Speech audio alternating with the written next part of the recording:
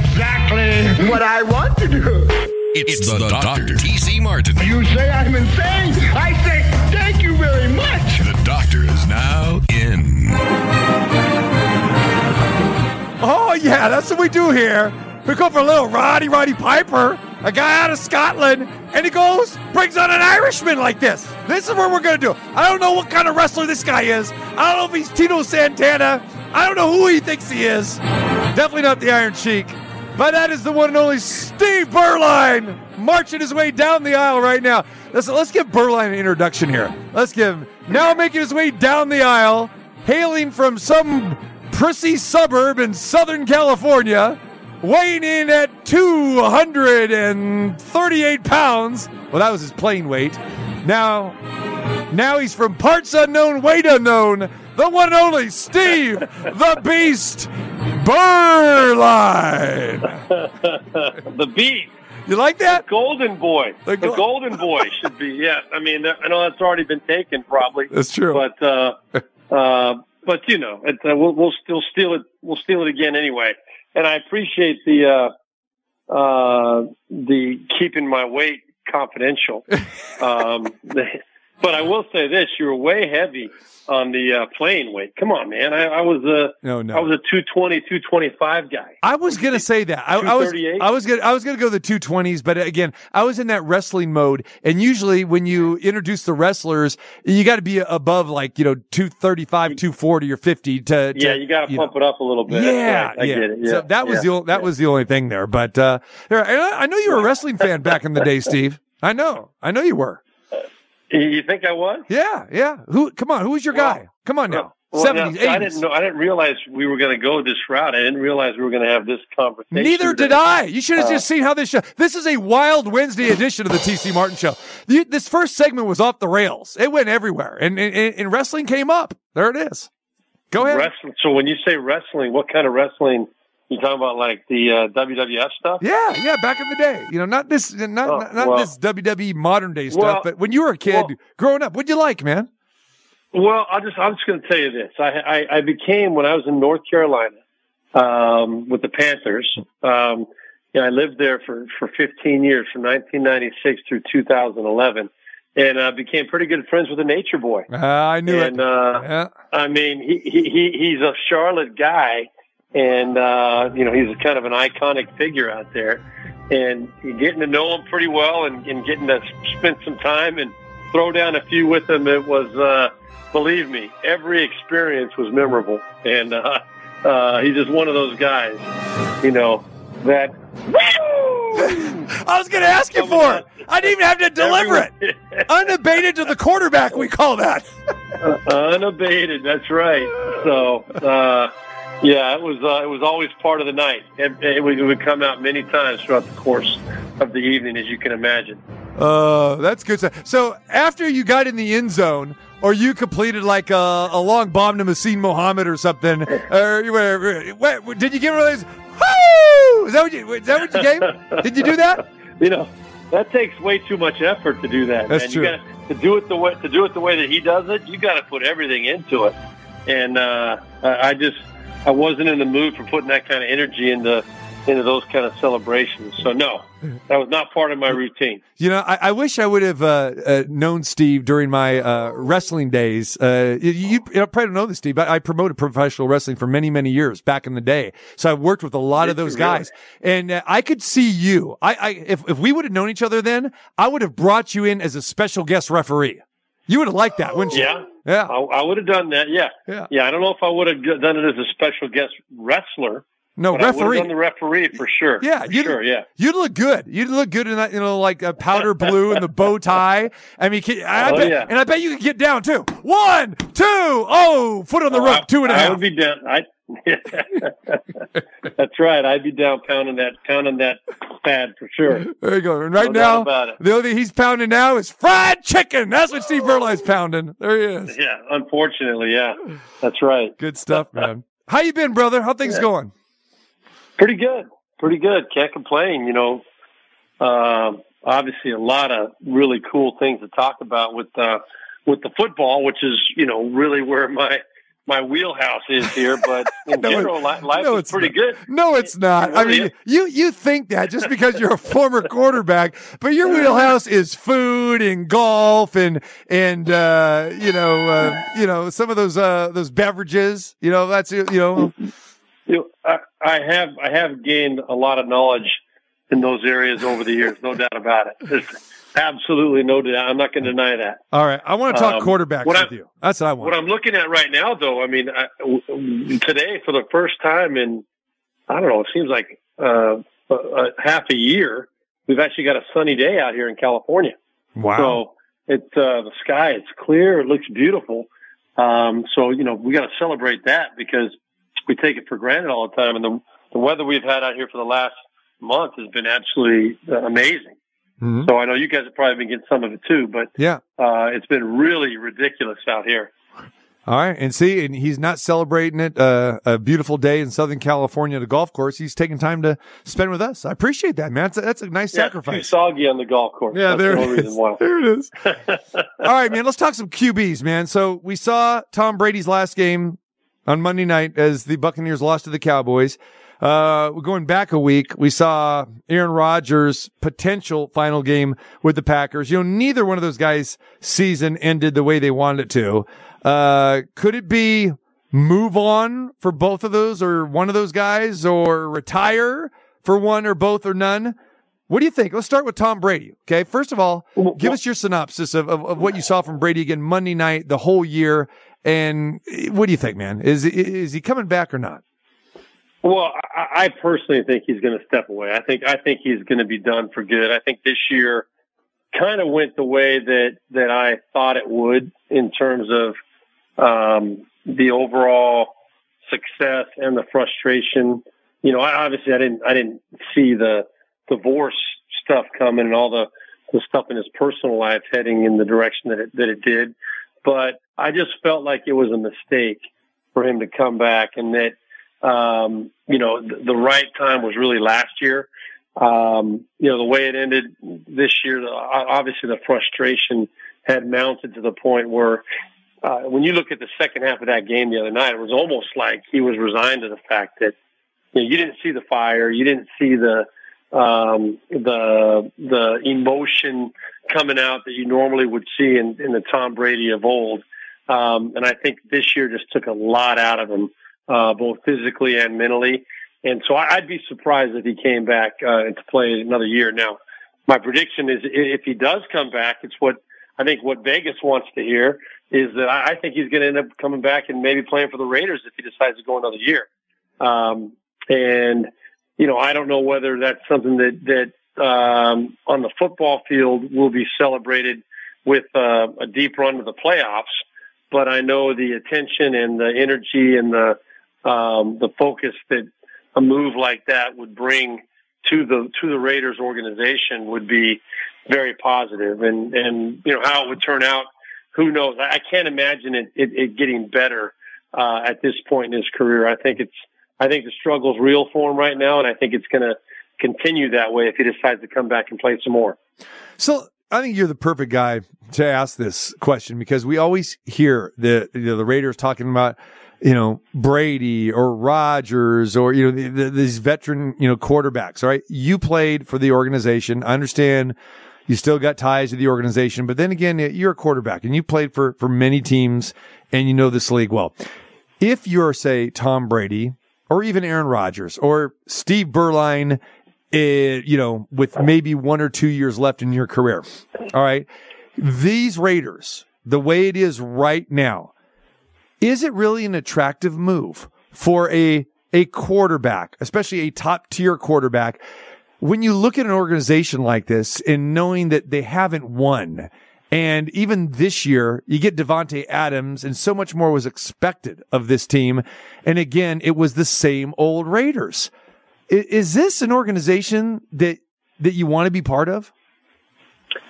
There are a few organizations in the NFL that I think just carry a different level of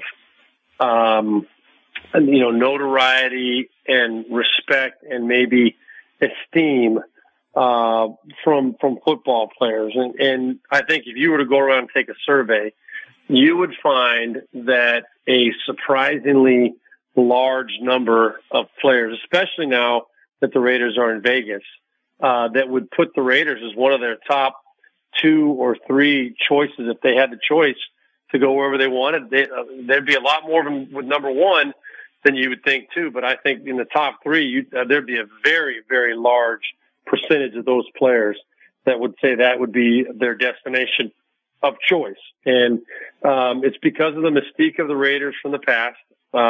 It's always had that kind of, that kind of reputation, that kind of,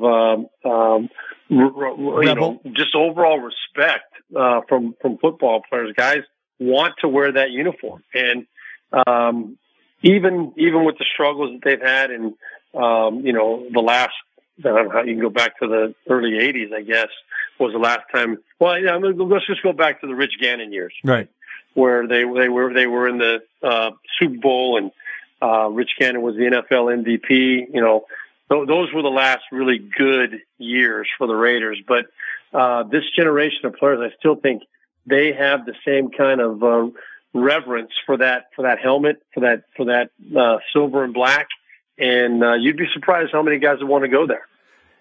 I guess it's a little surprising to me, especially say if you're a Brady or Rodgers, because first and foremost, you got to look at, okay, who's on this team right now? They haven't been winning, the coaching situation. And then more importantly, I think if you're a quarterback, right, is the offensive line. And right. The Raiders did nothing to address that offensive line in the last draft or the last couple seasons. And as you know, I mean, that's been the Achilles heel. But as a quarterback, I mean, what is the first thing that you look at? I mean, do you look at that prestige and history? And I know a guy like you, anyone our age and stuff like that, that means a lot. But does it to a guy, say maybe in his mid-20s or early 30s, and, Brady, I mean, okay, he's 45, Rodgers, 40. I mean, these guys, okay, they're older guys, and even really when they played, especially Rodgers, the Raiders still weren't that perennial playoff team. So right. I don't know. I mean, don't you, what's the first thing you're going to look at? Wouldn't it be the O-line and the receivers? Well, you have to look at that, of course. And to get a guy like that, to get one of the older, just talking about those 2 guys and any other, top-notch, proven quarterback, that possibly might be available. That's one of the first questions they're going to ask is, hey, what are you going to do with the offensive line? What are you going to do? Are you going to re-sign Darren Waller? Is his head going to be in the right place? Is Devontae Adams going to be happy? Are we going to find a way to really go after that really established, solid number 2 guy? Hopefully is Jacobs going to be back? You're going to want to know what that team is going to look like before you commit to it. But for sure, the offensive line, it's got to be something. They can't give it lip service. They've got to go out and make the moves either through the draft or through free agency to bring in the right people to solidify those guys up front and give them some stability there before you're going to have a chance to bring in any kind of a marquee quarterback. So, but if Brady decides, and if they're having those conversations, I'm sure that the Raiders organization, the brass, will make the right decisions and bring the people in if they decide they want to go that route. Same with Aaron Rodgers. I mean, those questions will be addressed and dealt with, I think, in the right way. All right. You say Brady, you think he's done. Rodgers, what do you think? Return to Green Bay, another team, or done? Well, I don't think he's done. There's no way he's done. I mean, he loves being in the position where everybody's asking what he's going to do. You can tell going on the McAfee show today, and freaking Cowboy McAfee, that guy. I don't know if you saw him today, but, the way that Aaron left it open as to whether he would come back to the Packers or play for another team. He likes being the center of those discussions and those question marks. And I would be very surprised after signing the extension that he signed last year.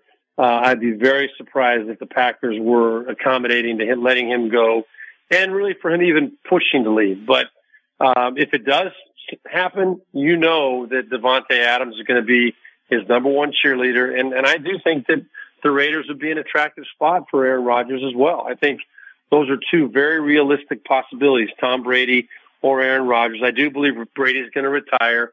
I do believe that Aaron Rodgers is not going to retire. But my gut tells me he's going to go back to Green Bay. But if not, I think the Raiders would be a really interesting destination for him. All right, Steve Beuerlein joins us, the former quarterback himself, and again, CBS Sports. Steve Beuerlein, Josh Allen is a guy that I know that you like a lot. Let's talk about his performance from last week. Sacked 7 times in that game against Miami, 3 turnovers, the costly fumble returned back for a touchdown, 2 interceptions. Now he's facing Cincinnati. How much should we read into Allen's performance from last week as they get ready to face the Bengals? Not much at all. I mean, you look at how he's played in the big games to this point in his career. Think about what he did in that AFC Championship game last year against Kansas City, in that shootout of a game. And that should tell you all you need to know about this guy. And yes, does he have to be more careful? For sure, he has to be more careful. He has to be much more disciplined in when he takes his chances and when he puts the ball at risk. No doubt about it. But when you look at the throws that he makes on a weekly basis, when he's healthy, there's nobody that can do those things. I mean, those touchdown passes that he threw, there's 3 passes that jump out at me. The Dawson Knox touchdown, the Stephon Diggs touchdown, and then the Gabe Davis touchdown late in that game against Miami that sealed it. Those were all throws that very few quarterbacks can make. And he makes it look easy. Every one of them makes him look easy.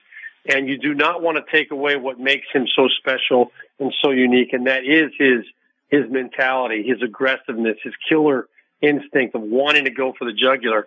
But he's got to learn in some of those 3rd down and short situations or 4th and short situations.